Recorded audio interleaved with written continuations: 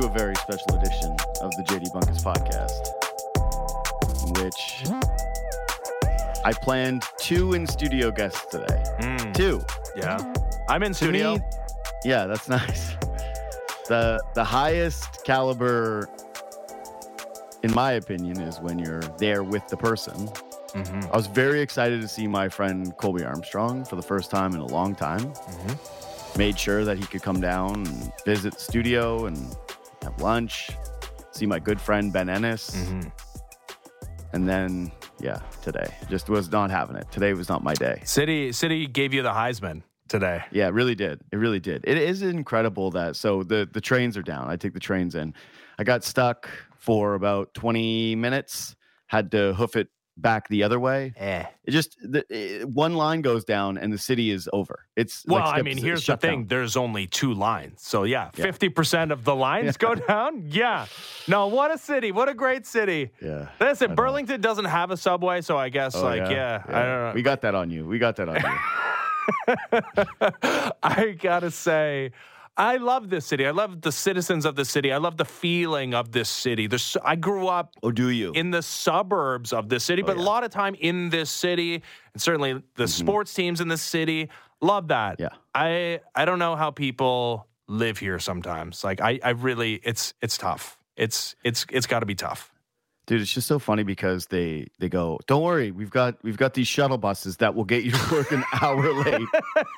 Hey, don't worry, everyone. We've got these buses that are basically going to be parked on Bloor, back to back, as you watch people walk by you for hours. Did you check the Uber surge rates? Like what? No, it didn't matter. $1 million.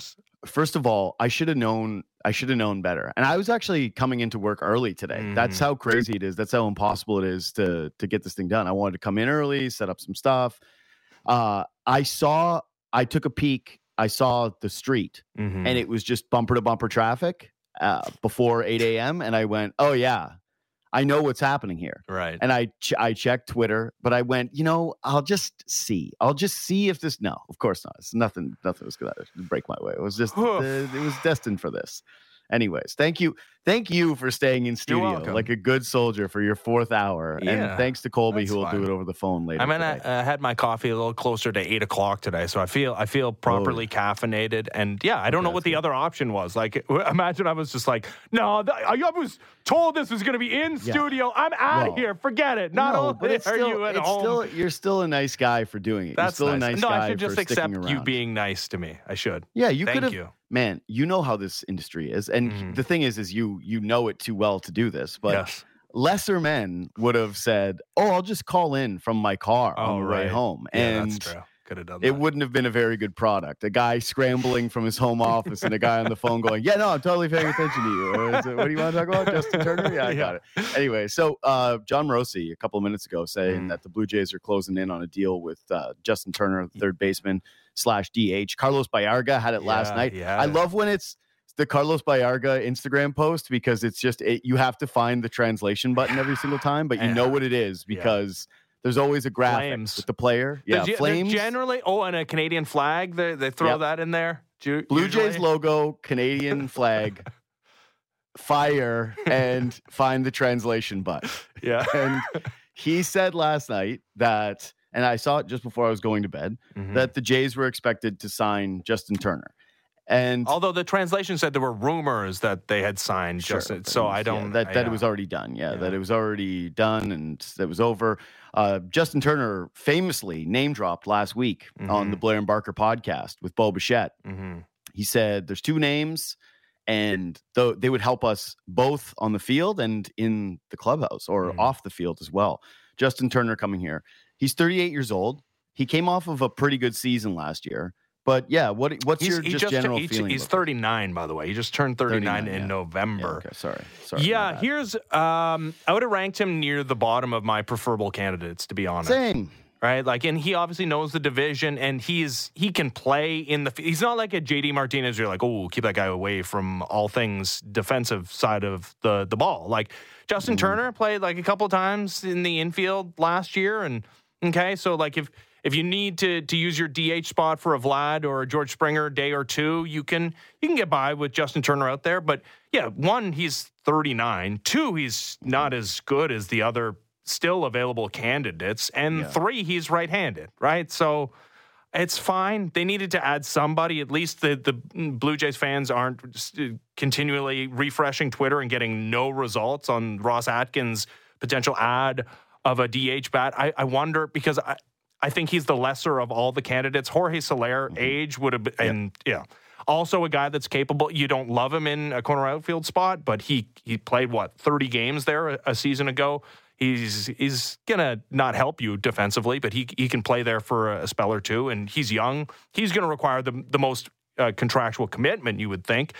JD Martinez, I think, is the best. Like, for one season, I think you're doing the best with JD Martinez, but he has the back issue too. Keeps hitting all-stars in his 30s, which is pretty impressive. But he's 35, which is, listen, as a guy who is also 39 for a couple more weeks, 39 is not 35. I get that. So, and Jock Peterson. Thank you for explaining that, because people who aren't experienced in both being 35 and 39, they can't really speak to that. No, they don't know. They think 35 is 39. It's like, actually, I played the game. Armin I played the game. I played the game. Yeah, you did. I played the 35-year-old game, and now I'm playing the 39-year-old game. And then Jock Peterson's a pure platoon guy. Like, you have to actively remove him from a baseball game if there's a matchup that is a left-handed pitcher, because he cannot physically hit lefties.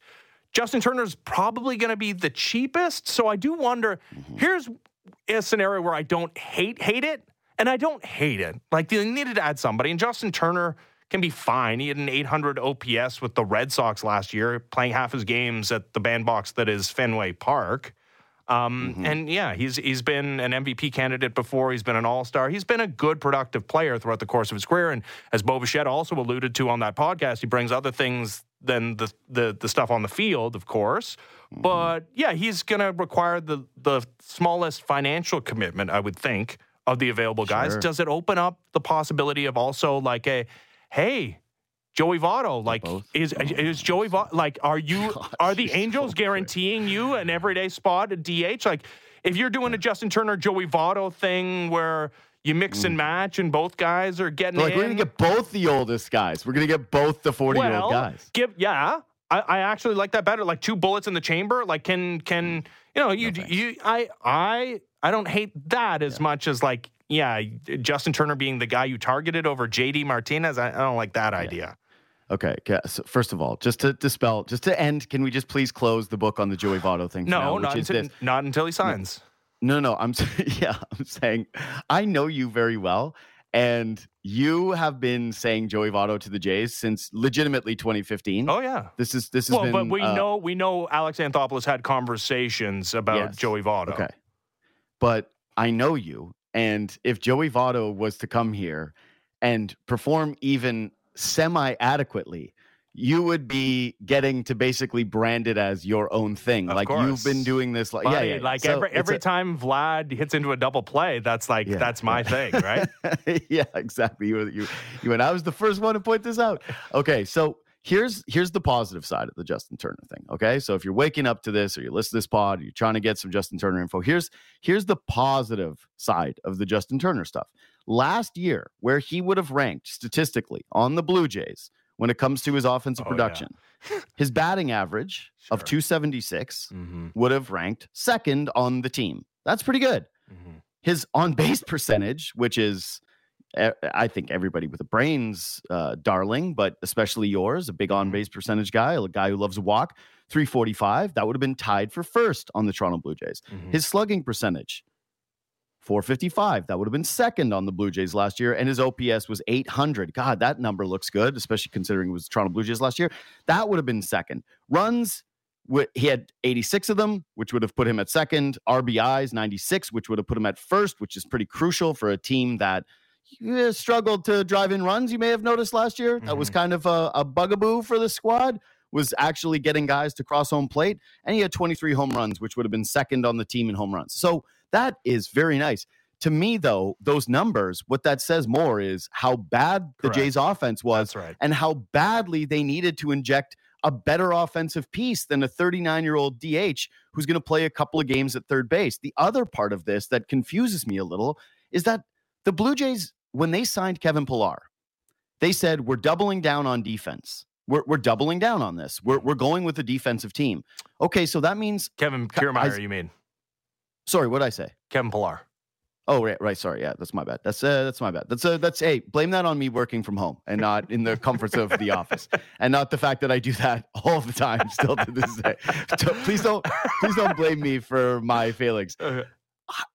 What, now you're going to play Justin Turner at third base? You're going to go from Matt Chapman to playing Justin? And I know, like you said, he's going to play. How dare you? Yes, Isaiah Kiner-Falefa for 130 games at third base. But that's it. Is now all of a sudden it reminds me a little bit of the Dalton Varsho thing from this standpoint of Dalton Varsho in center field for your baseball team makes more sense. When you put him in left field and he's hitting the way that he did last year, I don't really care that he's the leader in defensive runs saved in left field. I would just rather have some pop there. And the same thing goes now for third base. You say, all right, well, if your DH is Justin Turner and there's Soler out there and there's JD Martinez out there, well, I would prefer that option if you're going to have Isaiah Kiner-Falefa at third base for 130 games anyway, right? Like, what am I missing here? It doesn't feel as though there's things to like about Justin Turner. I do like the bat. I do believe in the whole, this guy's been in big games and this guy's had a ton of big moments and he's played for big franchises and he'll bring an aura about him. He will. He will bring a level of veteran accountability, presence, respect. Handing out his veteran presence. But I do think that's overstated with some guys, and I don't think it's overstated with Justin Turner. This guy is beloved by many, many teammates. Yep. He's absolutely someone with pedigree. Except for the laundry guy, whoever does the laundry, is going to have the patch on the back of his jersey, right, where he always slaps the bat and he gets the pine tar all over the back of his jersey. That's a rough one. Yeah, but it's sort of like the Maple Leafs blue line, where you go individually, there's some good talent here, but the puzzle pieces, when you put them all together, they just don't make as much sense. And I wonder why they went this direction, say, over getting a Soler or a Martinez, because I would think that the signing of Kevin, not Pillar, Kiermaier would indicate that they're pretty definitively out on Soler or JD Martinez as well. Like, I don't think they're adding both. No, well, I mean, those guys are, again, like, they can play the outfield, and Soler more than Martinez, but you don't want him. Like, he played, 30 some odd games Soler did last year in a corner outfield spot poorly. Like, you don't want him out. Like, you can't be handing him an everyday outfield spot, or even the majority of his time as an outfielder. So yeah, no, I thought nobody was supposed to be doing an everyday DH. They're not. They're not. I mean, but it speaks to the field of available free agent bats, right? It's bad, but to me, this is not the ideal scenario, and the Blue Jays knew it's not the ideal scenario, and they were forced into the not ideal scenario because the guys they're going after, save for, take Soler out of it, because he is 31, and I think the possibility exists, despite the fact that he has his warts, that he's going to get a multi-year, pretty good financial commitment from somebody out there, right? He's different. I do separate him from JD Martinez, who, again, is 35 years old, had a great season, certainly Soler Jock was the number one target. Yep. Soler was the number one guy that you could pin hopes on of actually being a dynamic bat in the offense that was going to actually change the potential outcome here for this team, especially given that he's also someone that's performed admirably in the playoffs. Yeah, but I think Jock Peterson is probably the prime example of this. This is also a 31-year-old guy who, he had a good season, but he's always trying to rebuild his value and have the season that somebody believes he can be an everyday player again. And it's a 2-year deal, but the second year is one of those mutual option things with the Diamondbacks. So it's a 1-year deal, or $12.5 million. But that's the type of guy that's available. Guys on shorter term deals that are looking to break the bank in free agency again and are looking to have the spectacular individual season. And I do wonder, when you're talking about, it's not guys, I guess you can always outbid everybody for somebody. If you really wanted to hand Jock Peterson $20 million, he would have been a Toronto Blue Jay. But those are not the type of guys that you're doing that for. So when it's not a financial thing and it comes down to things outside of dollars and cents, you're looking at, and I don't think it's the Canada thing, but you're looking at a ballpark that played as a bottom 5 ballpark in all of Major League Baseball last year as far as offensive production. And it's just a one-off. And, people who dig deeper into the ballpark factor say you need at least a 3-year runway. But it was pretty shocking to see after these renovations that were supposed to be incredible to the offensive environment that they were so negative and, single-handedly changed the perception of how we view Vladimir Guerrero Jr.'s season last year. He's an 858 OPS on the road and 716 at home. Like, what was it, like August when he hit his first home run there? If you're one of these guys that has your pick of the litter, and the money's going to be pretty similar other places, and I know the Blue Jays made the playoffs and won 89 games, and, half of the games are outside of Rogers Center, but half of them are there. I do wonder if what happened offensively at Rogers Center played a factor here. Brother, I think it's an excellent point. I will say this. I don't think that the Canada stuff is a complete non-factor. That's pretty clear. Yeah. Like it just is. Yep. And I don't know why that offends people. It's a different country, and for some guys, they go, I'd rather be in the States. It's plain and obvious. Same reason. Listen, Shohei wanted to be in California. Geography matters. It's kind of, I think your point is very well stated. If you are trying to buy a lottery ticket and you're going, well, I only have one season to try to prove this, like Jock Peterson. Yeah. Why wouldn't you want to be somewhere that has a better offensive profile? Of course, that's your chance to get paid more. To me, it's just a little funny because what did we say about free agents for forever with the pitchers? It was, well, no one wants to play here. It's a bandbox. You got to play in the AL East, and it's you're going to get tattooed. They don't need pitching. Like pitchers, I'm sure would have fallen over themselves to sign up with the Jays this year. Yes, that's it. That's why I always wondered whether or not there was some way to be creative in terms of flipping a pitcher and trying to sign a pitcher, because the names still out there in the starting pitching market are phenomenal, right? Mm-hmm. Jordan Montgomery is still unsigned. Blake Snell is still unsigned. There's lots of arms. There's tons of arms. Either way, I don't think it was going to happen for the Jays. And every smart and reasonable person has told me I'm a Dumbo for even trying to go down that thought experiment. So I'll just accept it as that's the case. But yeah, if you're the factors that you point out there, they're good ones. It's tough when you look at this offseason, right? And we've said over and over again was supposed to be a splash Oof. That had these hopes of legitimately it was a splash, and then like you find yourself at the bottom of the pool, you're drowning. Yeah, it was you. yeah, it was you with cement shoes. Just looking up at the surface. Wait, I can do better. And it could work out. It's hard not to look at this. Of course, it can work out, and that's the thing is when you look at the baseball team, they're obviously going to be good again. I do wonder if they're going to end up the 4th best team in their own division. Like I don't think that you can put them down in pen as better than any of the 3 teams that could be ahead of them. I mean, right? Alek Manoah is a pretty big hinge point, but yeah.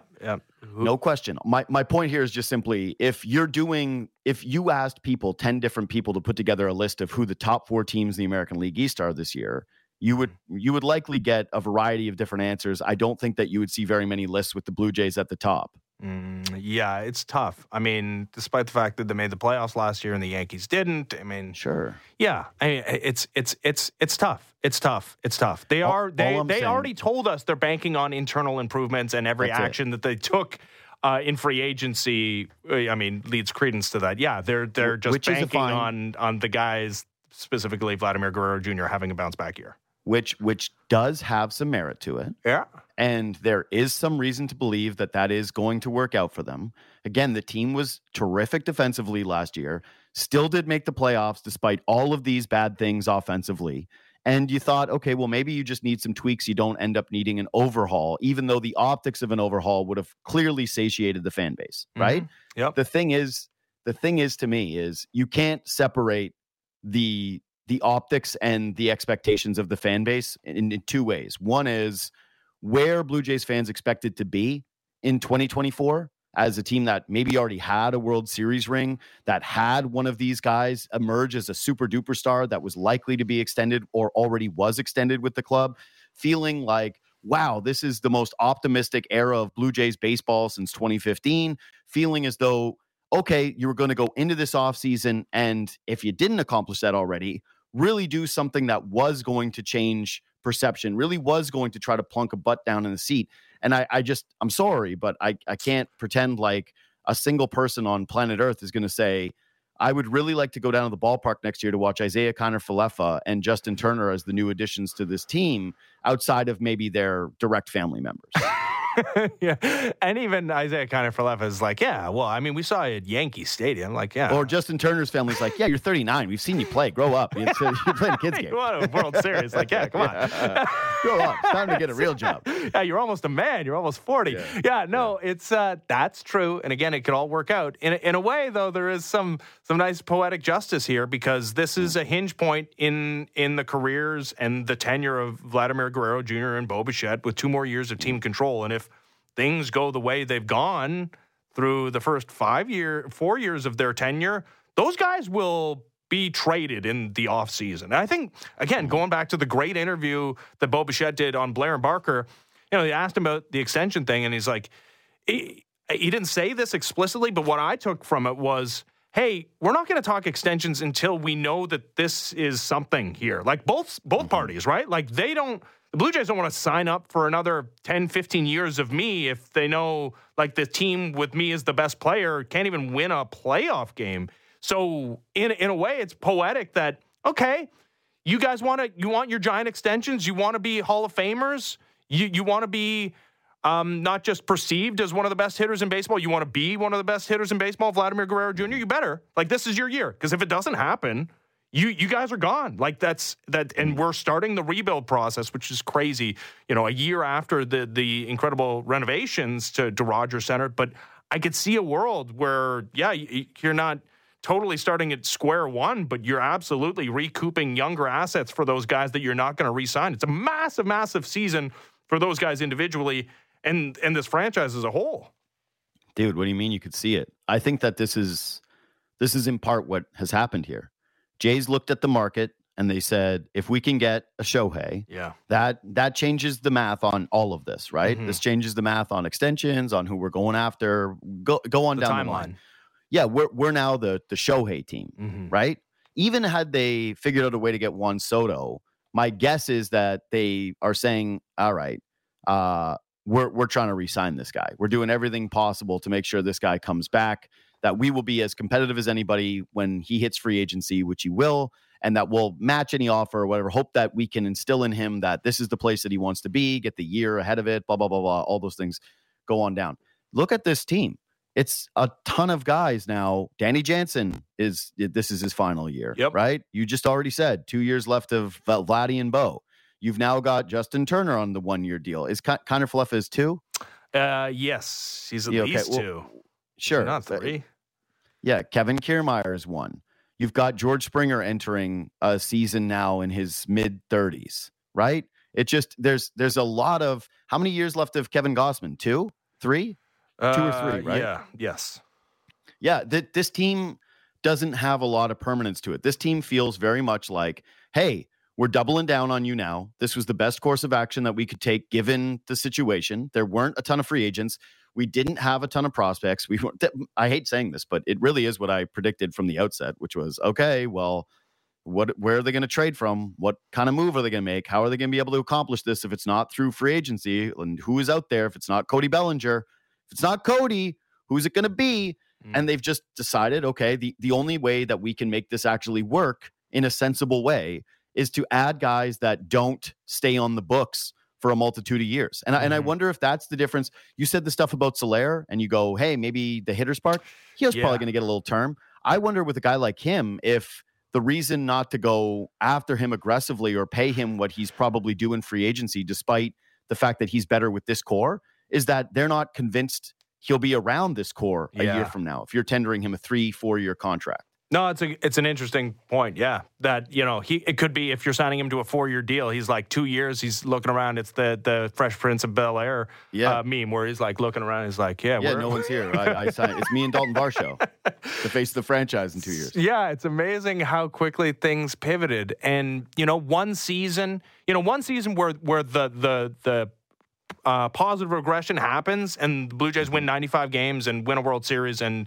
all is forgiven, all is forgotten, extensions for everybody, the window's open for forever. So, right, like the positive side of it can happen. But yeah, from what we've seen, the sample that we've gotten, it's just it's hard to envision that they maximized, one of the best pitching staffs in all of baseball, a bullpen that totally got revamped, that they went in on. They signed the best available rental reliever, or they traded for the best available rental reliever at the deadline too. And they played incredible defense, and the bar for offensive success was so low, but they were somehow able to limbo underneath it in a year in which you got incredible performances. The first 200-inning season of Chris Bassett's career, and Kevin Gausman feels like he's, you can lock him into a top 10 American League Cy Young award spot every year, but who knows? You say Kikuchi, so now we're just of the belief that that's who he is going forward. I guess, like, if you're going to take the, everything went right approach to the 2023 Blue Jays, you can say, well, not for everybody, that Alek Manoah, you can count on him to be a little bit better than he was a season ago. But you have to. I would say way more things happened positively than happened negatively with the pitching and the defense last year. So even if you are counting on internal improvement for the offense, I don't think it's unreasonable to think the Blue Jays will be worse pitching in 2024 this season. I don't think it's not only unreasonable. I think it's probable. Yeah, I think so. They were incredibly healthy. They got unbelievable performances, and some of which came from dudes like Kikuchi, who I don't think you could say it's going to be a reliable outcome moving forward. There's a reason why John Schneider, despite all of Kikuchi's success, kept being like, the first sign of trouble, I'm out here. Hey, I'm here. John's here now. Give me that ball. Give me the baseball. Get out. Go sit down. We got a lot out of you. By the way, Ken Rosenthal confirms this just a couple of minutes ago. Sources confirmed Justin Turner in agreement with Blue Jays on 1-year contract. So, yeah, it's done. He's there. Another positive spin to this, I should say, is that this has sort of been Ross Atkins' bread and butter, if you want to say anything. Yeah. Right? Like, if you want to give Ross Atkins, I get it. I understand the way that most of you listening to this right now, most people perceive Ross Atkins and this front office currently, right? Mm-hmm. But if there's one thing you can point to as the most established track record that he has, it's nailing these 1-year deals. It's true. Right? It's nailing these 1-year deals. Marcus he did Semien it with Brandon Belt. Yeah, Brandon Belt. Marcus Semien set the record for home runs hit by a second baseman, made him hundreds of millions of dollars. No, they've been good at that. Kevin Kiermaier last year, they nailed that. They went, hey, this is a dude who everyone said should not be playing a ton of games, and then he was brilliant for them. We've seen it in the past with the lottery ticket relievers. That was sort of the one that you and I used to talk about. By the way, that's something that they got to kind of take care of next is the Jordan Hicks departure sort of went very under the radar to me. A guy who, when he was first brought in, it was under the premise of, well, he could re-sign. Mm-hmm. They might be competitive for him. And then he went out with a whisper of You would like to know if they knew that for sure he was like, oh, I'm a starter now. Like, wherever I sign, like, I'm part of the rotation. Like, did they know that when they acquired him at the deadline? Yeah. It would have been interesting. Yeah, surprise. There's no medical for that. Yeah. Right? There's no, they didn't look over his medicals. Oh, wow. It says here that he actually wants to be a starting pitcher. He wants to be an astronaut, actually. Yeah.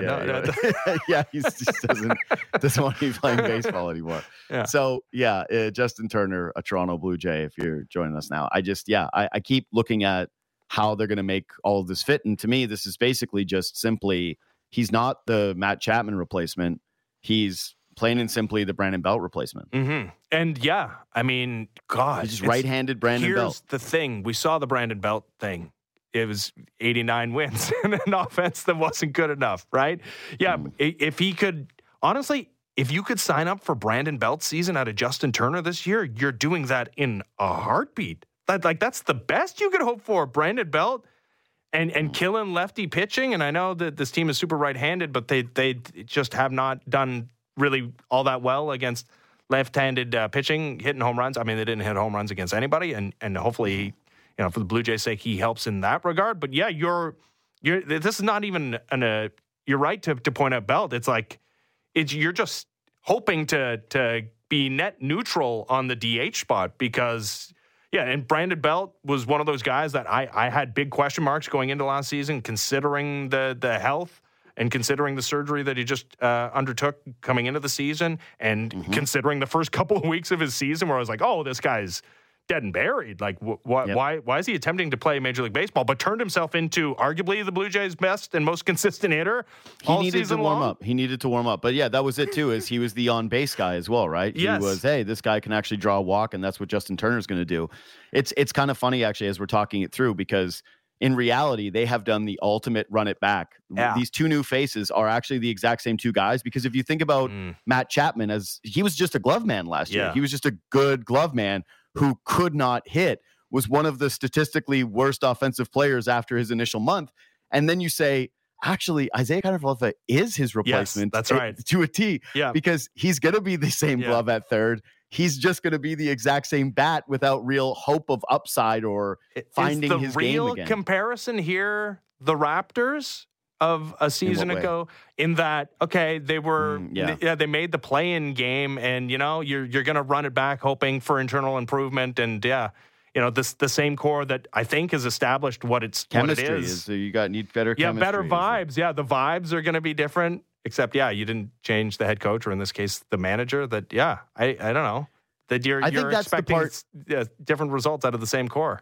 Yeah, I think that's actually the part that people should focus on, though, is that this guy is the Brandon Belt replacement, just in terms of when you look at this and you say, look, you're adding this bat to your lineup.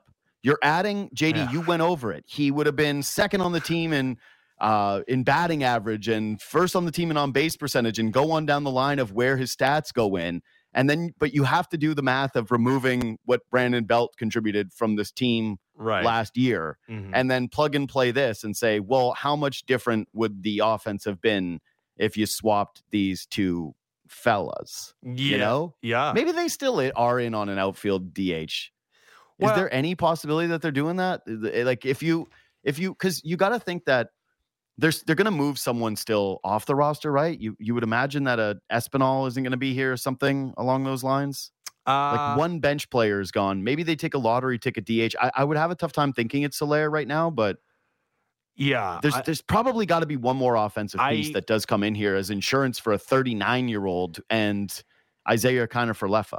Yeah, I think you're done signing guys who believe that they're deserving of an everyday DH job. And despite the fact that he's 39 years old, Justin Turner played, like 140 plus games a season ago, right? Like, I'm sure you told Justin Turner, you're an everyday guy at DH, and like every once in a while, maybe a couple of times a month, we're going to play you either That's at probably third base, a similar pitch second. that they gave to Kevin Pillar the year before. Yeah, but if again, to bring it back to Joey Votto, if Joey Votto still thinks he's that guy and he can get somebody to commit to him in that fashion, which I think is a tougher sell for him because of his body of work last season. I know he hit a bunch of home runs, but he's also 40 years old and coming off major surgery. So I think it's a tougher sell for a franchise to sell him on a full-time DH role. So that's why I can maybe connect the dots that he's like, okay, I'm not going to get that anywhere. And at least I'll be a left-handed option for a team that needs that. And, maybe I get those DH days that Justin Turner is playing third base or second base, and it's not Vlad or George Springer, or the inevitable injury happens, and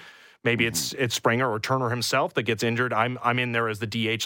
That to me makes more sense. But yeah, the Soler thing out the window. It's really weird how long this Bellinger thing has gone on, and the Chapman thing. I mean, there was a hot moment there where it felt like, the Blue Jays' best option.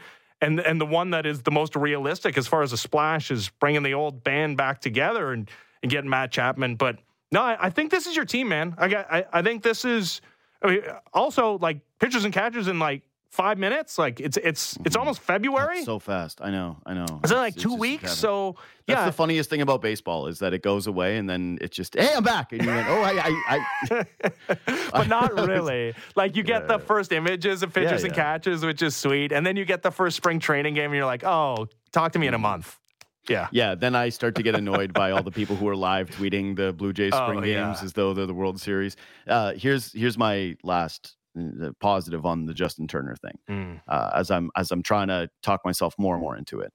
And you know me, I'm a believer of the intangibles. And if you're thinking about the internal improvement, or you're thinking about Bo Bichette's, another reference to the Blair and Barker interview, and when you and I have spoken with him as well, the guy clearly wants to win. I don't think that players should be general managers, as we're seeing with Giannis Antetokounmpo now in the Milwaukee Bucks. As we've seen with LeBron, even the best of them can turn out to be the worst general managers.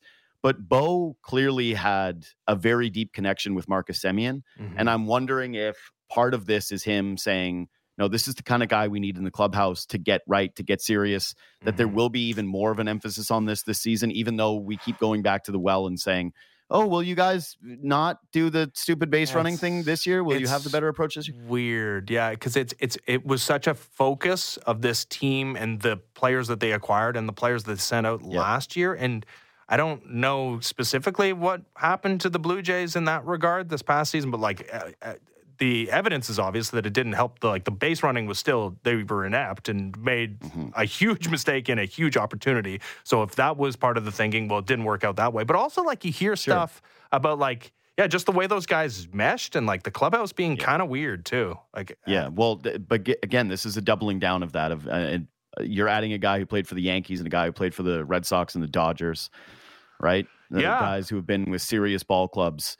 And know what it is to go into a baseball game expecting to win. Yep. And with Justin Turner, I know you said 35 is different than 39. I That's a good observation. It was really good. I think your best one is still the lefty bats who are signing the prove it deals are saying, we'd probably like to be somewhere with a more offensive profile in the middle of a lineup that offers a little bit more guaranteed protection, even though I know we accept now that lineup protection isn't a thing. But Justin Turner, since turning 35 years old, he plays a ton. He's been incredibly durable. This guy, if you need him to play, he's going to play. 146 games last year, 128 the year before that, 151 before that. Pandemic season, and then 135 the season before that. Okay, so this dude, throughout his 34 to 38 seasons, has played baseball games. And since he's been 35 years old, his OPS has been 860, 832, 788, and 800. His OPS plus, 133, 120, 120, 114. All I'm saying is there is at least a really strong track record of this guy has performed well into his late 30s. Yeah, and pretty consistent. Right. If we're doing when the Jays signed Brandon Belt, what did we do? It was, hey, this guy before the knee surgeries, he was looking great. He was doing this. You're kind of removing that variable with Justin Turner. You should actually have a little bit more faith in what Justin Turner is going to bring you than Brandon Belt. And I know people were dubious of that signing. It worked out though well. You're 100% right. So this one is to me a more proven Brandon Belt. Yes. So it's although again, I keep coming back to that. Yeah, I know. Again, if all roads lead back to the same place. Brandon Belt. So I mean, he only played 103 games as opposed to the 146 that Justin Turner played last year. But he had an OPS of 858, and he hit 19 bombs, and he had an incredible on base percentage. If you get Brandon Belt production out of Justin Turner, you're laughing. And guess what? You're not getting Brandon Belt. But you're right to say that you feel more confident that you're going to get at least an above average performance out of Justin Turner than you did out of Brandon Belt when they signed him a season ago. But Brandon, like I said, the difference of this guy playing baseball games and this guy having a better track record of health. When was one of the biggest trouble spots for the Blue Jays? It's probably not a good thing that this was the case, but is when their old DH, Brandon Belt, got hurt. And all of a sudden he wasn't in the lineup. And you said, boy, these guys look really paper thin. Yes. And at least Brandon Belt was left-handed too. That's the thing, man. Yeah. That's why I keep coming back. I'm okay with this, though. I feel as though, to me, this was hey, go get the best player available over which side of. I would have been more in that camp if it was a JD Martinez, who was really otherworldly and didn't play as many games as Turner a season ago. Oh, and also JD Martinez strikes fear in you. You step up to the plate and it's a big spot. There's a runner on second base. And I feel like JD Martinez is going yard versus Justin Turner. I'm saying, come on, man, you hit it, barrel one up, hit a single. Yeah. No, I thought on a short-term DH only deal that JD Martinez was my guy, and this would have been lower down the list, but not a negative. You can feel positive about a 39-year-old, basically pure DH, because you just had essentially the same guy be one of your best, most consistent hitters filled that role a season ago, except he was left-handed. But Justin Turner, and Bo Bichette likes him too, so that's good. That's nice. No, it's good. Yeah, that's good. And last thing I'll say is my guess, and my thought is that it would be yours as well, is if we got a deep dive into why it's Justin Turner and say not JD Martinez, it does have to do with probably Martinez very likely has a way bigger market for his services right now. I would think. And you know what? He's got you talk about injury and the idea that guy's going to post every day.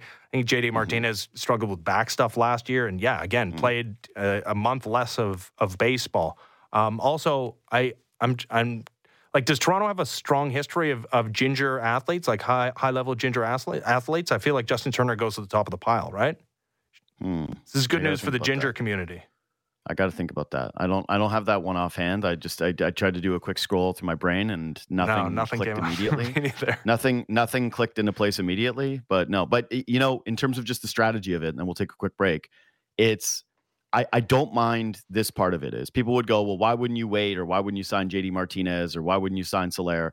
Well, if you think that you're not in on those guys, then you want to actually make sure that you're getting Justin Turner so that you're not holding.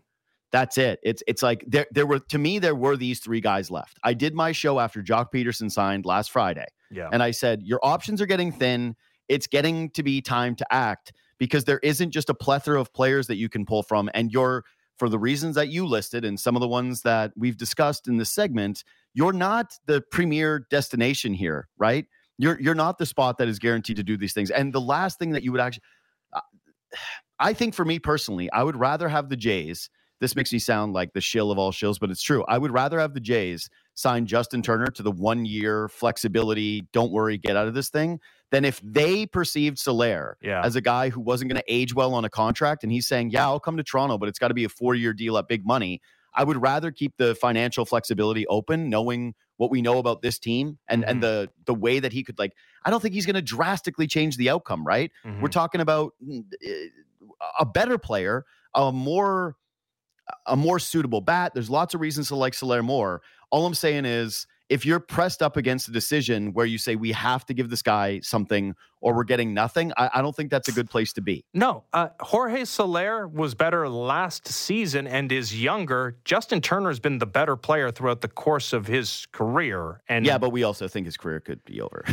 He's 39. You have to think that way. But again, he played 140 plus games last season in the American League East and posted and performed admirably well. But all right.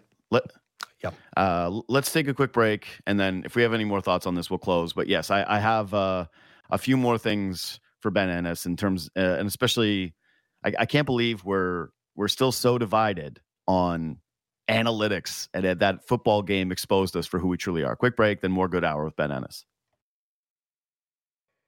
Sportsnet 590, The Fan. All right, I'm going to have more Justin Turner talk later in the show today. I've got Colby Armstrong at 10. Had it been in studio, it would have been the hour, but since I got jammed up, literally, by the city, and I'm working from home today, I added Ben Nicholson-Smith to the show because I want to know I want answers to those questions. I didn't give you enough answers? Well, no, you gave me thought-provoking discussion about the signing. Yeah. No, but... And I think that you raise an excellent point that I am going to bring up with BNS about the offensive output at the Rogers Center and how that may have impacted free agents and whether that was at least a discussion among agents. I think that's a really astute observation by you, so good job. But Ben is an insider, and Ben is someone who you and I both bother constantly about, hey, what is that? A little text message off to the side. Yeah, you text people that I would never text, but he is one of the few people because he's so nice. I have no qualms about texting him about even the inane, irrelevant baseball stuff that I care about. I have no shame. I know that sometimes I'll try certain people, they won't even text me back, but then when they do, I would say the only toxic thing I do is sometimes I'll text people what's up? How are you? And in reality, I'm just, I'm here for the info. Yeah, did you open the door for me to get my real questions in? Hey! Hey. No reason. Was just thinking about you. Just thinking about you. Hoping that you're doing well. What do you think of this while take? I've got you. While I have you. What do you think about me wanting free information from you? That would be great. Thank you very much. But the odd time I'll get a thing, and it's worth it. It's worth it for the audience. You gotta try. You gotta dig in. You gotta try. Okay, so I don't have as much time for this as I really thought I was going to, because the Justin Turner thing broke and it changed a lot of what Good Hour is supposed to be. But I just simply want to ask you this. Maybe this is too long form, because I did want to sort of dissect this, but there was this huge debate over analytics during the Detroit Lions San Francisco 49ers game, right? Online discourse was, is momentum real? Which I refuse to even engage in that, because it's so obviously real that I can't. I mean, Brandon can't imagine makes the catch and we're all having the same conversation, right? I'll be open to a lot of discussions about things in sports, right? Clutch, is it real? Is it not? Do we overstate it? Do we understate it? Even when we were just talking about lineup protection, do we overstate? Do we understate it? Is there any statistical proof? Like, I'll hear those arguments out. Momentum is just, I refuse to even engage in it, because everyone has it in their life. Yes. This is not just an exclusive to sports thing. Yeah. This is an across the board thing. But my question to you is simply this. So there's all this discussion about analytics, and the thing I kept coming back to is, do you think that they have actually made sports better? Like, from an entertainment standpoint, because people are going, they ruined the sports. And I thought, man, but I like fourth downs. I think that they're entertaining. I don't really like that it's as predictable sometimes as it is. But we've seen this in some where basketball is way too much now. I think corner threes and maybe some of this is defense and the way that it's schemed up. And Kerr's talked about it. We've talked about baseball, how some of the stats don't matter as much, and that's less fun. But they're like, where are you at just in terms of, have they made sports a more enjoyable product? Not have they made us more informed, not have they made us smarter, right? Or have they made sports better? Yeah, as long as there's, it's not uniformity. As long as there's no uniformity. And that's the problem with baseball, is that it becomes too plug and play, where it's like, oh, well, any nerd with a computer can just make the right statistical move. And if you don't do that, then you're just like, you can say factually that's the wrong move. It may work out, but like, just from a raw numbers perspective, it's wrong. As long as there are sports, and baseball is such an individual, particular sport, because, you can separate every little moment from the larger context, and we have huge samples, and the statistical analysis of an individual event or an individual pitch or an individual game is just like, there's more reason to feel confident in your analytics takes in baseball than you are in the other free-flowing sports. But as long as there's like not everybody doing the exact same thing, I think there is an argument to be made that it's more entertaining, because you can, you got people on other sides of the aisle, and you can have disagreements on the way those are applied, and just culturally, what kind of philosophy you want your front office to operate under. The problem arises is when you take the guesswork, the second guessing, the like fun little discourse out of it. As long as there's people doing things counter to the plug and play of it, I think it can make it more entertaining. Yeah, I think it can. That's the operative word there. It can. But if we're operating on what we've actually seen, I think that there has been a lot of uniformity. The way that teams play basketball, the way that people, talk about baseball now. I love the idea of bringing Justin Turner in from the intangible standpoint, and I'm a believer that stuff matters. And to me, again, most reasonable people can have this conversation and say, hey, well, I think that you take some of the bad, some of the good, you balance it out, you use it as a test. Like, Blake Murphy is the smartest analytics person I know personally, like, who's in my corner. And as much of a believer as he is in these, you're sure. Since you stayed in the studio today. No, but I think the people that apply it properly do. To me, it does get a little, I don't think it's great for games when we accept it as just the way it has to be. Right. When it comes to a signing or the way that you operate an offense or the shots that you take. And that to me is when it gets a little like ruiny of sports. And that's how I felt watching the Lions game. Is I love fourth downs. And I don't think that Dan Campbell did those things just based on analytics. I think that he did that because his kicker stinks and he was just trying to bully. Yeah, exactly. I think is that the argument people are making? Because no, I don't. Yeah, there's a lot. Yeah, a lot of people. No. But I'm just saying that in general, I didn't love it when, let's say it was the Chargers, for example, where they went, well, the math says, and I went, okay, but yeah, I'd like to feel as though we're not trying to just boil everybody down into a formula and have it be just that way. Anyways, thank you for staying today. I very much appreciate you. Quick break, and then the other side, my friend and yours, the golden retriever of people, Colby Armstrong. All right, one of my favorite people, one of your favorite guests, superstar, Colby Armstrong of the Game Notes podcast. What's up, brother? We got you? Oh, I couldn't hear. I was just listening to your spa music you were rolling. I figured. You thought that was spa music? Yeah. I thought it was a little relaxing. It's like elevator, spa, kind of hipster stuff. I always try to tell them, hey, give me something that gives me some energy. Give me something that is going to set the tone. And that one was very much set the tone of like, hey, it's like, hey, put your face down. Are we going to smoke? Are we going to wake and bake? Yeah. I mean, Armin is a very chill dude. He's a very chill dude. And so I get it. Yeah, he totally gave himself away on that one. Yeah, he did. Yeah, no, it's no mystery. It's no mystery with my guy Armin. It's pretty clear. It's pretty obvious. How we doing, brother? It's good. Now he's wigging out. He's like, oh man, now my bosses know I'm doing edible. I know he's paranoid. That's one of the side effects, Armin. You knew this when you signed up. Is you smoke the weed, and this is what happens. You start to get worried. Man, it's funny. I was actually talking to a friend about this the other day, how the worst thing when you smoke weed is someone being like, you look high, right? It just immediately takes you out of it. You're like, what? And then you'll cop to anything before you admit to being high. Like you'll have the reddest eyes, you'll reek, you'll be completely out of attention. And someone says, wow, did you smoke weed? Are you high? And it automatically, your brain, for whatever reason, just goes into full defense mode. Like, no, that's so weird you say that. I haven't used smoked weed in like 10 years. Yeah, I'm tired. I actually don't do that ever. So funny. I wonder, did you watch our game last night? Did you watch the Sens play? The only game on schedule last night. We were working that game, but they showed an old picture of, like, we were talking about, we came up with like frosted tips, our favorite all-star moments, and it was JR going 4 for 4, sick hair, and Jay Willie made a comment about his frosted tips too. He had them like when he played with JR at that time. Yeah. So they put it up there, but like Jay Willie's picture looks like he's just mangled. Yeah, some of those are just dying.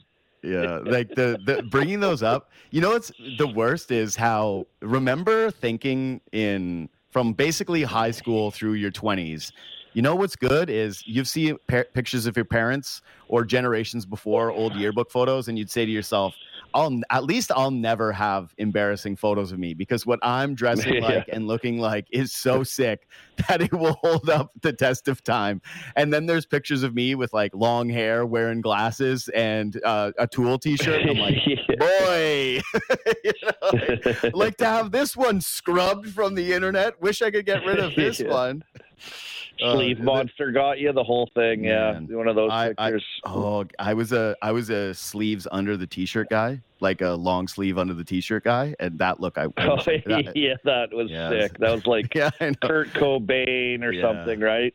Puka shell necklace with bleached hair and the long sleeves under the t-shirt. Not great. Yeah, you were frosted tips guy. I never did that. I just was even rattier, where I just would bleach my hair and then grow it out, and then it would just be dead ends of bleached hair with normal hair underneath. It's so gross. I could just picture you wheeling around with your bottoms of your jeans just frayed to hell, just dragging on the ground. Destroyed. The back of what my high shoes or DC shoes, absolutely obliterating the back of DC. Some sick jeans that I would never retire because I got them and they were cool 2 years ago, but now I'm just still crushing the backs of them, just covered in mud and frayed. That's it. That's all. Buddy, I call that the Saskatchewan starter kit when I was a kid. It was DC skate shoes, frayed baggy jeans.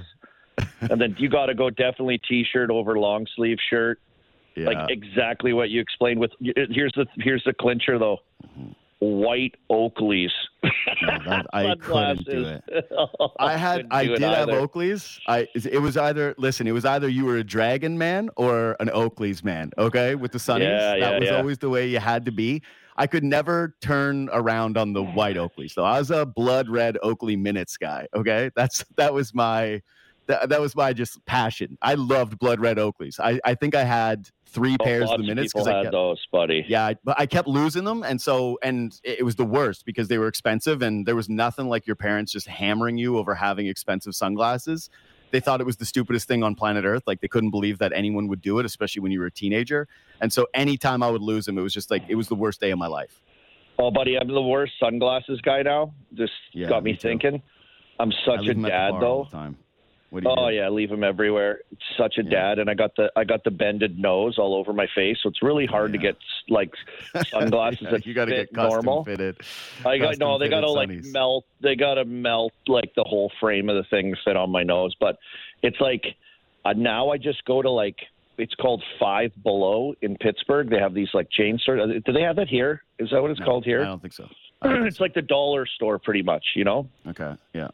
And I buy these shades there. They're like $1, and they're sick. That's a dad move. Yeah, that is a big dad move. I'm still living in the city single, so I still buy expensive sunglasses. Like, that's going to be the tipping point. $250. Yeah, like a girl would look at me in the summer and be like, wow, you wear the same expensive sunglasses as every other guy. I'm so impressed. I'm like, thank you. Thank you for noticing. Thank you for they look at me. They're like, are those polarized? I'm like, why is the sticker still on? Dude, I will say there is something super enjoyable about being at a gas station and going through the sunglass rack and trying them on, and then doing it like, ha ha ha, this is just a joke. But then you find the one pair where you're like, actually, I'm sick in these. And then you like randomly like, how much are these? I'm just gonna grab them as a joke. Yeah, exactly. Oh, just as a joke. Hey, yeah, you know what? I'll take a stick of beef. I'll take some beef jerky, and throw in these $20 Sunnies that are just a joke. And who cares? I'll wear them to a cottage sometime, and then all of a sudden they're like your sunglasses in the summer. That's a great. That little mirror lies, buddy.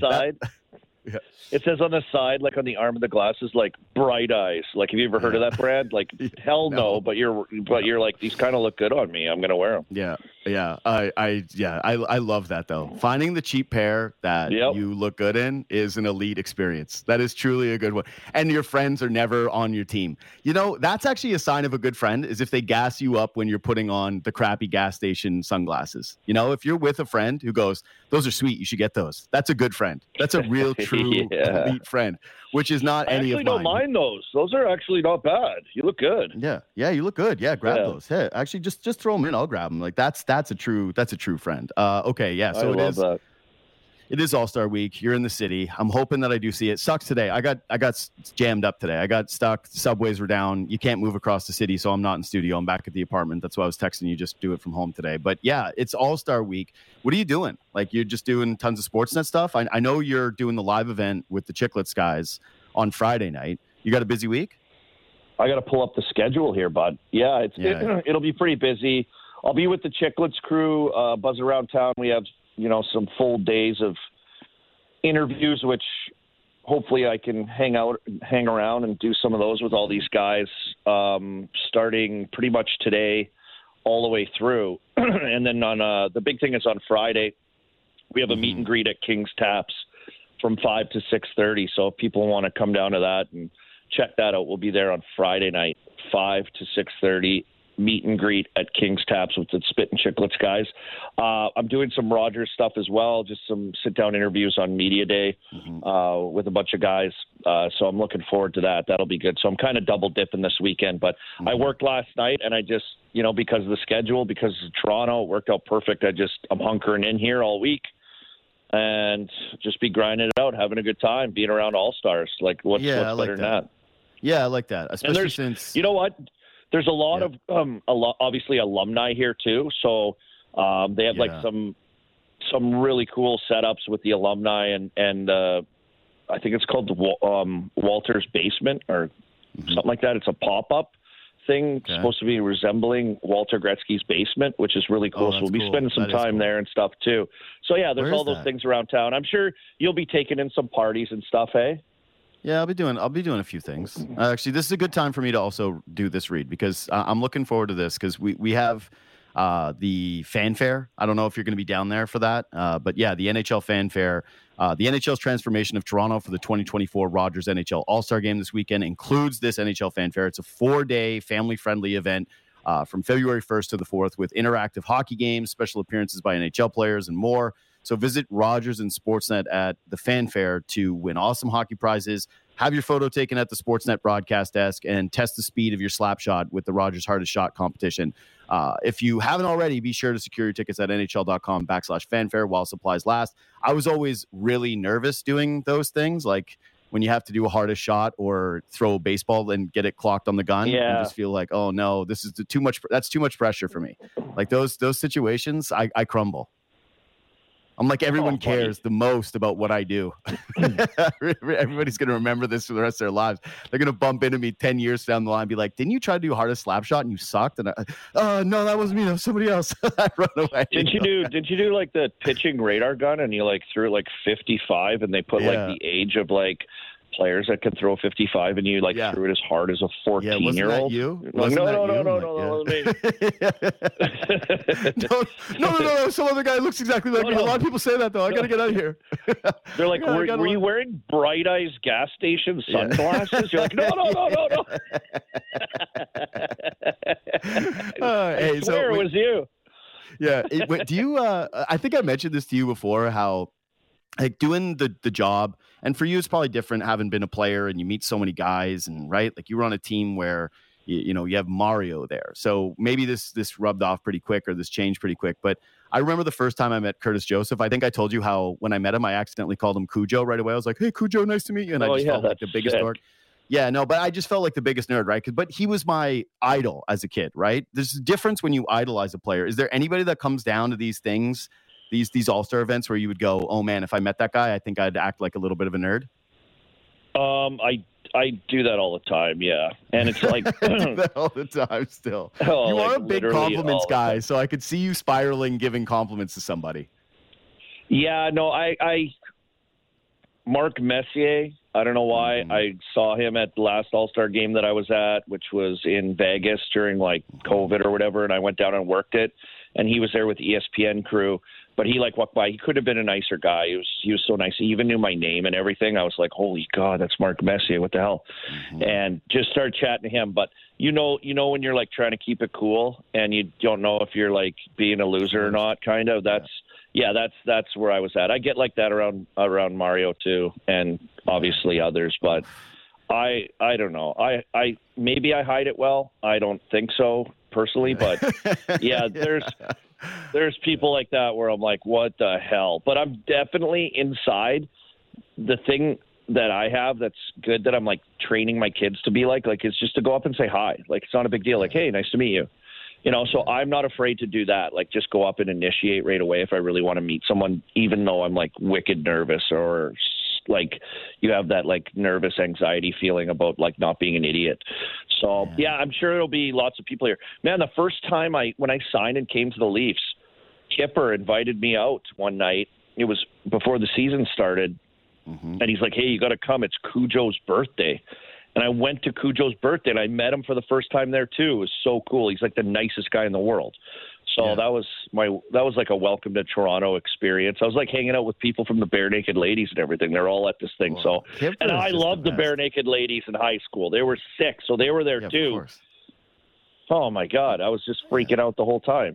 No, that's really cool. Hey, Kipper, if you're listening to this, thanks for my invite to your Cujo. Actually, he knows. Like he's like, that's the dead last guy I would want there, because I always start quiet. I always start quiet, trying to be cool, right? That's my move is, it's just, just cool, just chilling. It's not really saying too much. And then 2 beers. And then once I get like that little sliver of an opportunity, I'm just blabbing and it's annoying. And then I'm in the Uber home going, oh my God, I can't believe you said that. Oh my God, why did I say that? Why did I have to talk so much? Like, why can't you just let other people talk more? That's me. I just in complete shambles. Messier is a brutal one though, because I've also met him, and he shows up in the leather jacket, and he's still buff as hell, and he just looks cool. And I'll never forget when I first met him. My first thought, right as I was shaking his hand, was, this guy dated Madonna.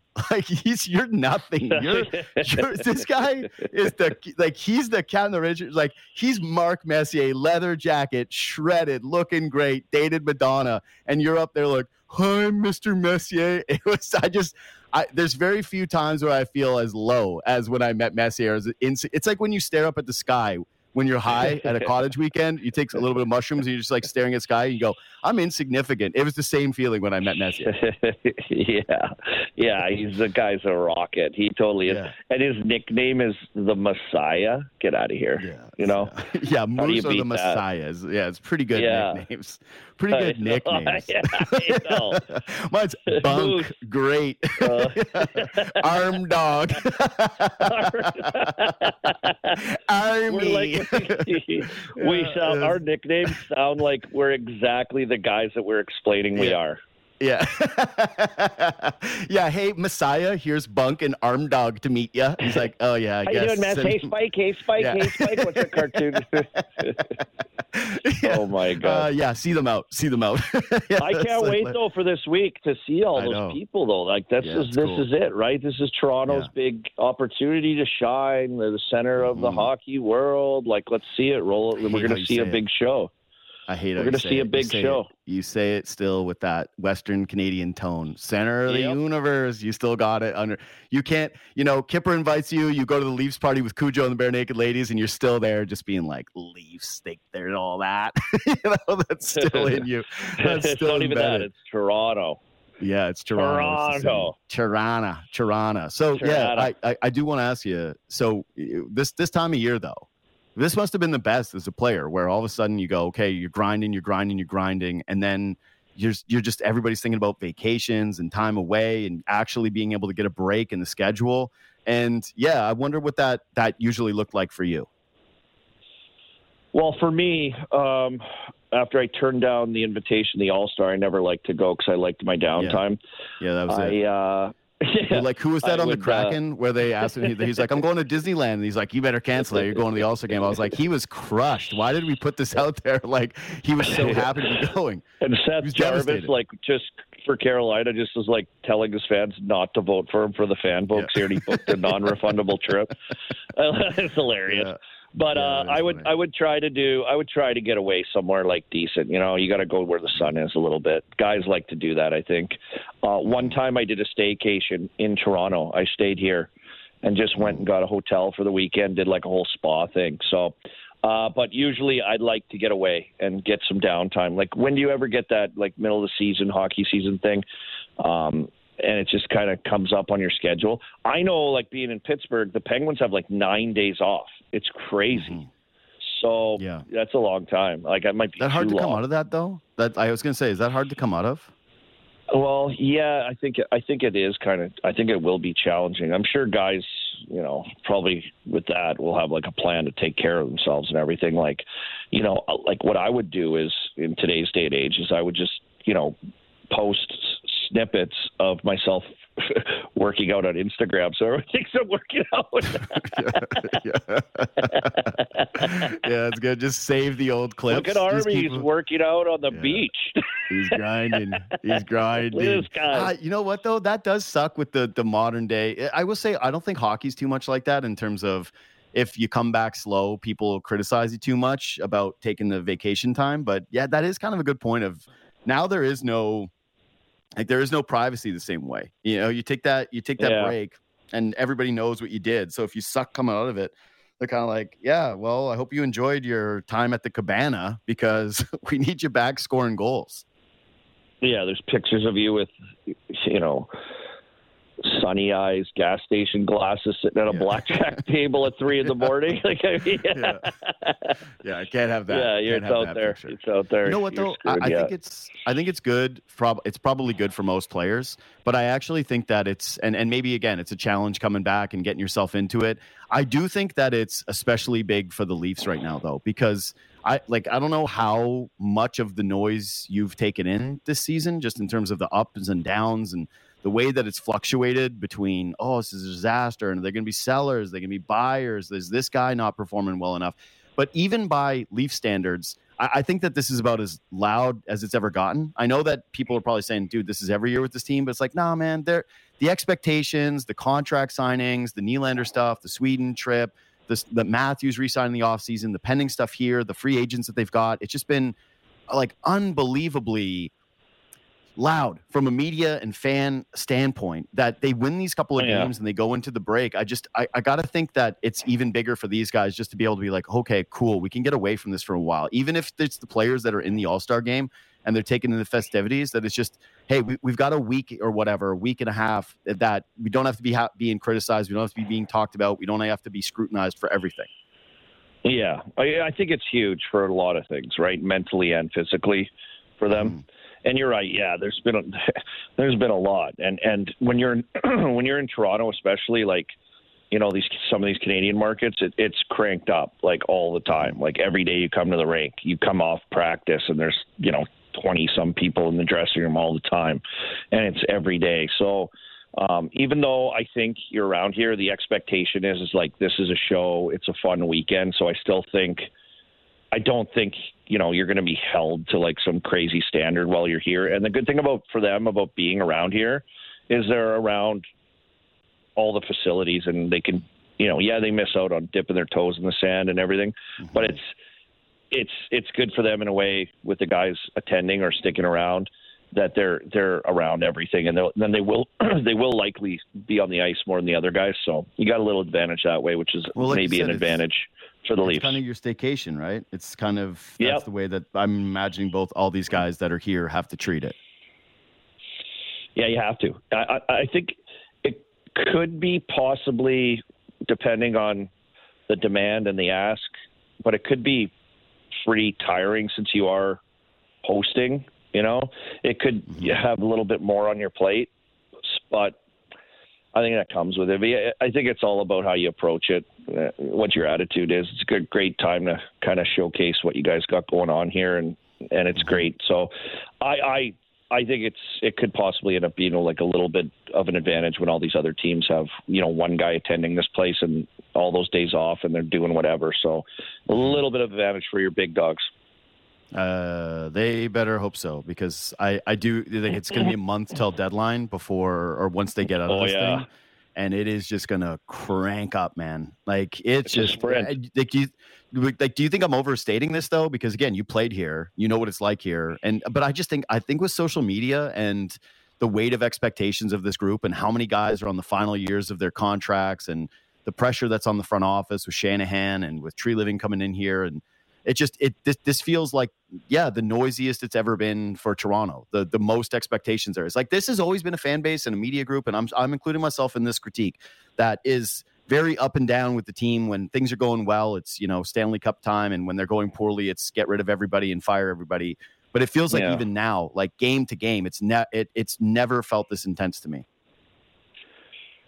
Yeah, you're in it right now, buddy. Yeah, you're in it. Yeah. But big time. I think it's always like that around here, and I think it's good when it's like that. Also, just because you have a good team, or you have good players, or you have expectations, which is there's been years where there was come the trade deadline, you were out of it, and that's no fun to have teams like that. So it's always exciting. I think they've been relevant, like really relevant, the last number of years since this core has been here and improved. And I think that's fun. Like, as a Leafs fan, isn't that all you can ask for? Is that they're going to be in there? Like, they're good.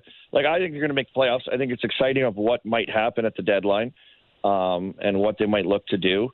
So I think everything's, for the most part, fairly positive. Is it crazy to say that in Toronto? They won 3 in a row, so it's positive time right now, right? It's okay, things are settling down or whatever, but no, it's this next month is going to be huge, because it's going to be I think a pretty flat year, and there's the expectation with this Leafs team now is you got the monkey off your back with the first round playoff win. Now it's about, hey, go win a cup, like make a deep run, go win a cup. Yeah, well, it's like recalibrated the market. they've got some games in hand, right? And they got to make the most of them. You got to win them. It's going to be a sprint to the end. The schedules are going to be jam-packed. You're going to be playing every second day. And then down the stretch, you're going to be playing a lot of Eastern Conference games and a lot of interdivisional Atlantic games, which is like 4-point games pretty much. So it's going to be on. It's going to be fun. And you're going to see where your team's at, and they're right there. So I think for Leafs fans, it's all positive, and I think it's exciting leading up to the deadline. Maybe more exciting than it's ever been. Bro, I'm shocked that you're looking at this with a positive outlook. This is very unlike you. It's just surprising that that's the position that the most positive guy I know is taking. Okay, I got one hard hitting one for you before you go. Okay. Oh yeah, you ready? And yeah. I'm sure you've talked about it, and I'm sure it's been brought up to you all the time. But Pens they've got games in hand, but they're sitting 20th in the entire league. That's where they are right now. Like in terms of just trying to be realistic about where they're at as a team and what they're going to do moving forward. Okay, like try to make the playoff push, sure. But if they're on the outside looking into the playoff picture, right? They're just not there. And it doesn't look like it's going to improve the following year. Do you think they could even have the conversation internally of trading Sidney Crosby? Because I just hate the idea of Sid closing out his career there, playing as well as he is, but not having more shots at cups. And yet I can't picture this guy outside of Pittsburgh, and I know what he means to that organization. And I find it to be kind of like a really torturous thought exercise. Yeah, I can't see it happening. I think I've said this before. I don't know who asked me this. I just can't see the Penguins ever doing that. And you know what? It's the cupboards have been bare. They're trying to restock with some picks and some prospects, and Dubas has tried to go and kind of replenish some depth with waiver wire and signings in the off season and bring in some guys so like they can kind of have that. It's been really up and down. And the biggest thing for me down the stretch here is their power play has just been brutal, like just brutal, just struggling. Even the game they score a power play goal on a few nights ago, they got against Florida, they got 8 power play chances. They scored 1 goal, but still it was the story of the game because they ended up losing the game in a shootout. But it's just like, how has this power play failed them so badly when you look at the manpower they have? So if they can figure that out down the stretch, who knows what happens? They got games in hand too. They're 6 points out of the second wild card spot, so they've got some big time work to do. But all those games coming down the end of the year, like they're going to be playing every second day. They got a lot of games that they've got to jam in before the end of the year. So they're going to be going hot and heavy with hockey. But I imagine it's big time crunch time as far as, you know, what the picture of the Penguins is going to be heading into the trade deadline. I can't see that question coming up about Crosby, but I can see it coming up about as long as he's there, like what are we going to do? Because this year has just been awesome. Like what he's so done. Still, this is what I'm saying. This is what's kind of heartbreaking about it is he's clearly one of the best players. Power play was good. Like how many points and more goals he would have, he'd be right up there. Do you think? It's crazy. But do you think that if the power play was humming, that they're actually a contender? Yeah. Okay, you do. Okay, so then that answers the question. I don't think they're like. You talk about Florida, and you look at Boston. But you think they could win? I think they could. I think they would be a threat for sure. But without this power play, like it's costed them so many points. Whether it's 1 point of tying a game at key points in the game or winning games, that their power play has just cost them so much, and they're still just 6 points out of it. So I think that's a massive thing that they have to obviously figure out. It's been going on all year. It's insane where they're at right now with it. So if they can find any kind of consistency to be like a middle of the pack power play team, that puts them at another level. And I think it puts them into a playoff team. Yeah, and that's that. So this is where I'm at with it. I think that this year nothing changes whatsoever. You're in for a penny, you're in for a pound. There is the Gensel trade rumor stuff, which I go, okay. But if you're trading Gensel, it's hard for me to imagine them replacing him with a better player or a better fit or somebody that makes them more of a contender the following season, right? So like that comes with its own complications. But I think you go into the deadline, you sort of stand pat. Maybe you try to add a little bit on the fringes depending on where you're sitting in the standings. There's no conversation about Sid this year.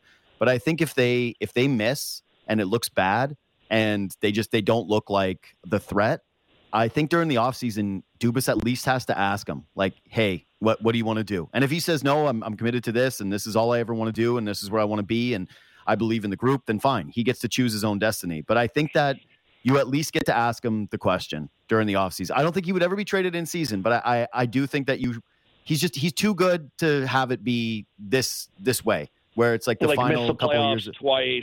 Yeah, and that's what I'm saying. It's just crazy. It's crazy that they'd missed the playoffs twice, and he's just so motivated this year. It's been awesome watching him, just some of the stuff that he's done and like his overall game. But he's motivated to make the playoffs big time. And if it wasn't for him on this team, which is there's plenty of guys that you look at around the league for the heart, and McKinnon and the usual guys, Kucherov. But if you look at the award really, and it's the most valuable player to their team. What he's done this year for the Penguins, like dragging them along and consistently game in and game out, what he's done is just insane right now this year. So I put him up there in heart contender for sure, just because of that. And if he can push his team in the playoffs, it's got to be in big time consideration with whoever the heck votes on that. Yeah, I think at the halfway mark, I would probably have McKinnon 1. And then it'd be either Kucherov or McDavid 2. And then I'd have Sid as like the fourth guy. But that's just, again, based on where they are in the standings. But you make the good case of just like, hey, most valuable to the team or what he means to the team, then it's kind of hard not to give. If they get in the playoffs with what they've been through, and you look at his body of work and the way he's played and the consistency with which he's like dragged his team along, I don't know. I think that's like the epitome of the award, what he's doing right now. It's crazy. Yeah, it's impossible for me to think about him in another jersey, and yet it's impossible for me to think about another year of him missing the playoffs, like his age 37 season. I don't want to see it. I don't want to see it. So I hope that something ends up working out. Honestly, I just hope that they end up making a push. Hey, buddy, I'll let you go. Thanks for making time today, and then I'll try to see you this week. Yeah, hopefully I run into you somewhere. I'm sure you'll have the old velvet blazer on at some kind of hoopla party for. Yeah, that's me. You know me too well. No, I'll be the guy in the rundown jeans at the back with the gas station glasses, being like, "You know me, buddy. Don't pretend like you don't know me." That's what I'll be doing. That's what I'll be doing. Taking the hardest slapper contest at the one of the Rogers with booths. The sunnies on and being like, "Do better." Feel like, literally the 8-year-old kid just did. So thanks. Yeah, bud. Thanks for your time. All right, bud. See you later. All right. We'll see you, Bob. See you, buddy. There goes Colby Armstrong. All right, quick break, and then let's close out the show with Ben Nicholson-Smith on, how the Jays ended up on Justin Turner. Sportsnet 590, The Fan. All right, Jays breaking news day, so called in the heavy. My guy, Ben Nicholson-Smith, the At the Letters podcast, MLB editor, and insider for Sportsnet. Thanks for doing this, buddy. You got it. Good to be on with you. I feel like it's been a while. Yeah, well, it's been quiet. It's hard to, and I actually had a friend of mine reach out and go, "You got to stop hammering the Blue Jays before the offseason's over." And I went, "Fine, fair enough. I'll wait." So I waited. And let me start with this. Do you think that the offseason is now over? I don't think it's ever over, but I think this is the last big move. And maybe I'll be wrong, but I think this is probably the last big move. Yeah, okay. That was my sense of things too, just because it's difficult to imagine how they would add another puzzle piece and end up getting them in the mix, considering that the other major pieces would be DHs, right? Yeah, exactly. I mean, you could go out there and in theory, you could use an extra outfielder to have in this mix, like a right-handed hitting outfielder. Is there a move where you trade someone off the roster and, you have someone where, hey, if it's late in the game, you have a lefty facing Kiermaier and Varsho, you want to have a Michael A. Taylor. Sure, that could help this team, but Michael A. Taylor's probably making $10.5 million, and he probably wants to start every day. So I'm just not sure that that's the way things end up going.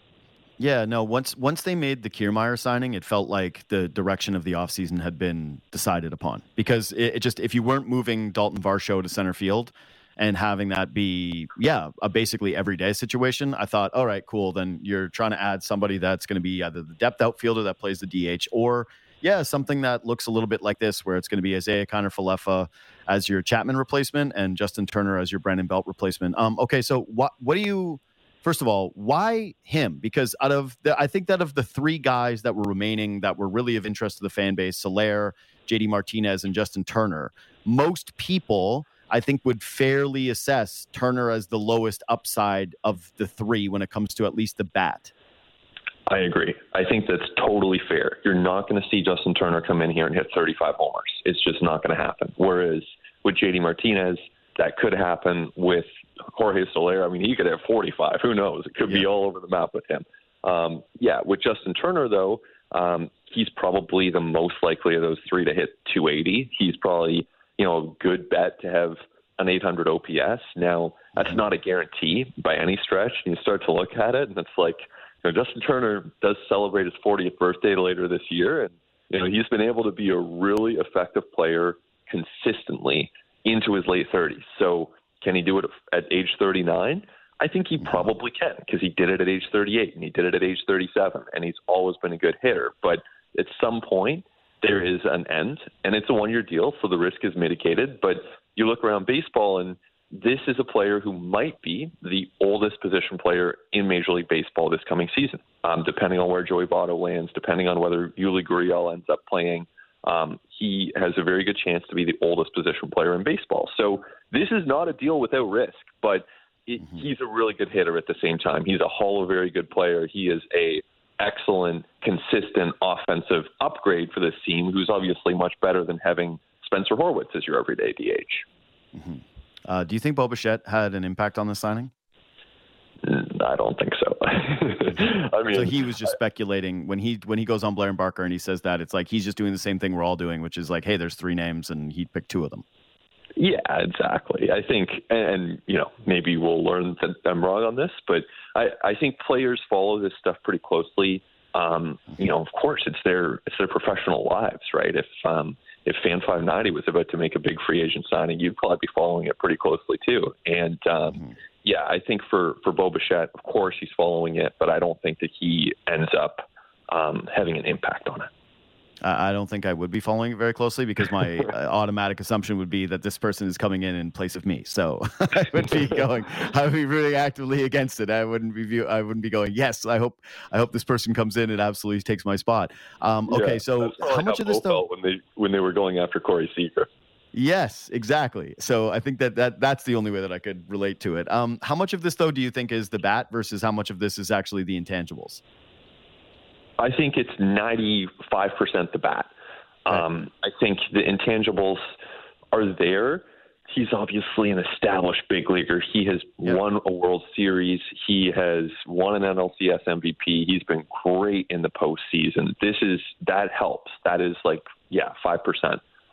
But it's mostly because he can hit Major League pitching in May when you're facing the Royals, or in, July when you're facing the Marlins. It's just such a volume game, and you need someone to take those 500, 600 plate appearances and be better than what you had on your roster before, which again was like Ernie Clement and Spencer Horwitz. And there are going to be injuries too, and maybe Turner will be one of them. We'll see. Maybe it's Springer. Maybe it's someone totally unexpected. You don't know, but you do know that something will happen with respect to health on this team. And so that's where you just needed to deepen the overall core here. You needed to deepen the lineup to the point where if someone does go down, then you're not relying on that AAA core. As amazing as that story was late last year, you want to have some established big leaguers, and that's what Justin Turner is.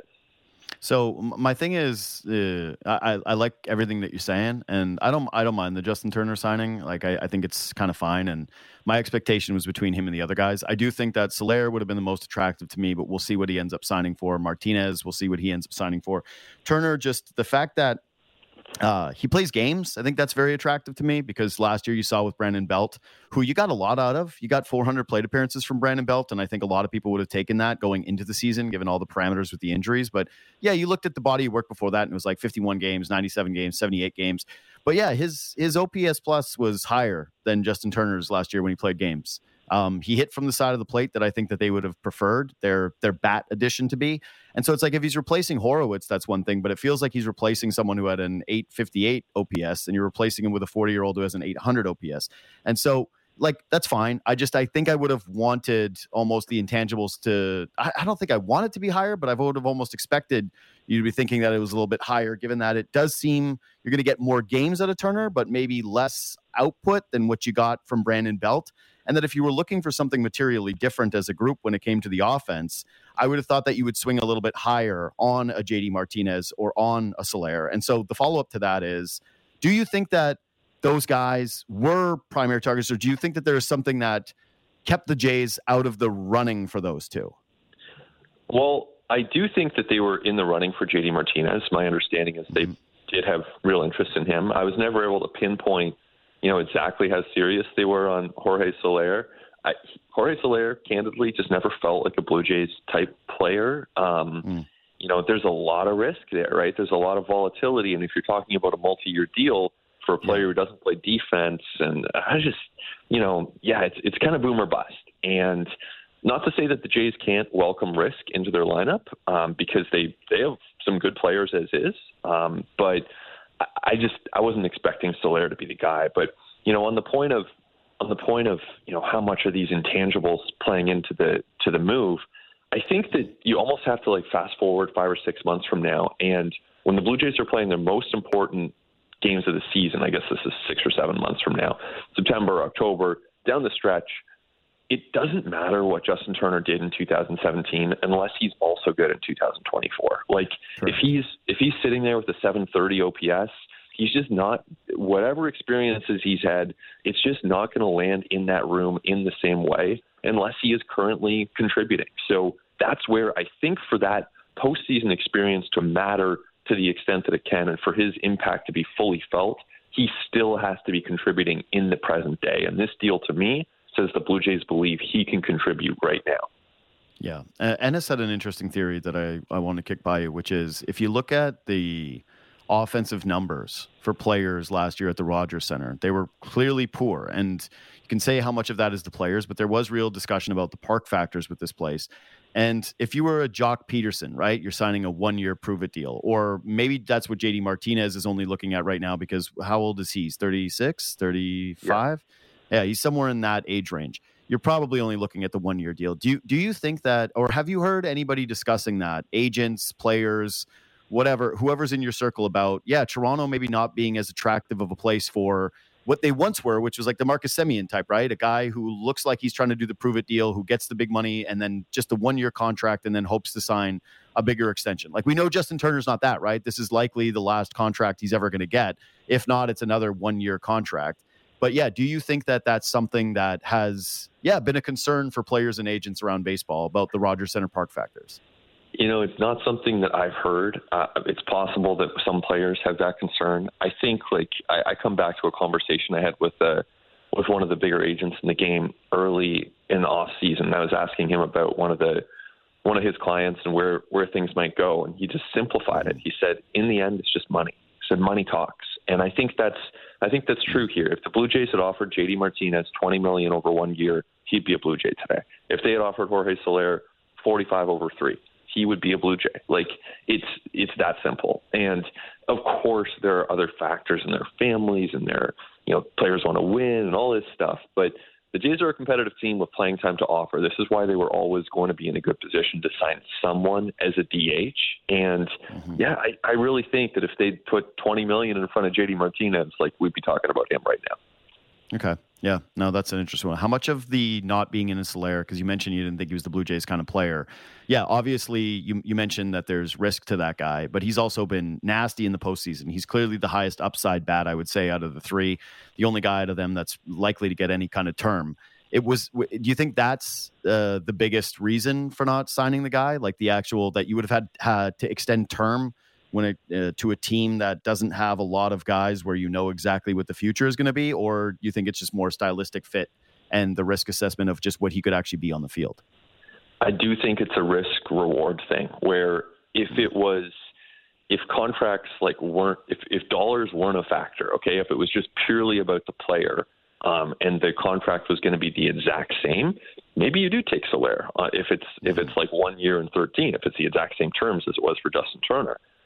At that point, you probably go with the younger player. But I think when you're talking about someone who has been so inconsistent, and this is where, Turner and Soler, there's such a clear contrast, because in Soler, you have someone who has bounced, between 40 plus home runs, 45 plus home runs, all the way to being a below average player, where Justin Turner has a decade where his worst season has been a 114 OPS plus. So your chances of getting an above average offensive season from him are very high.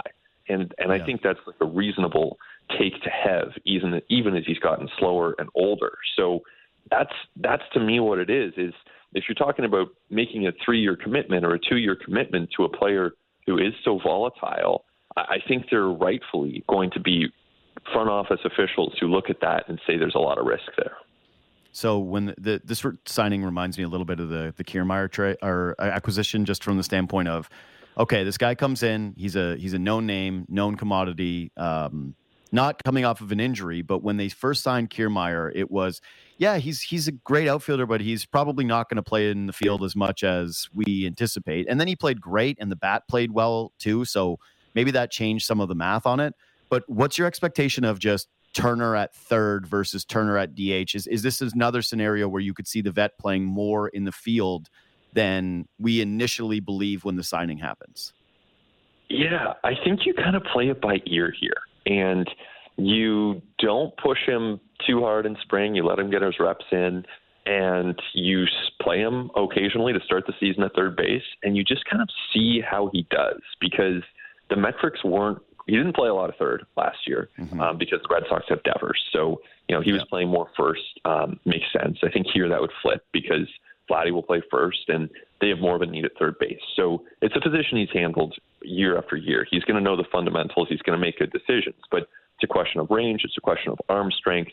The metrics on his arm strength were not good last year.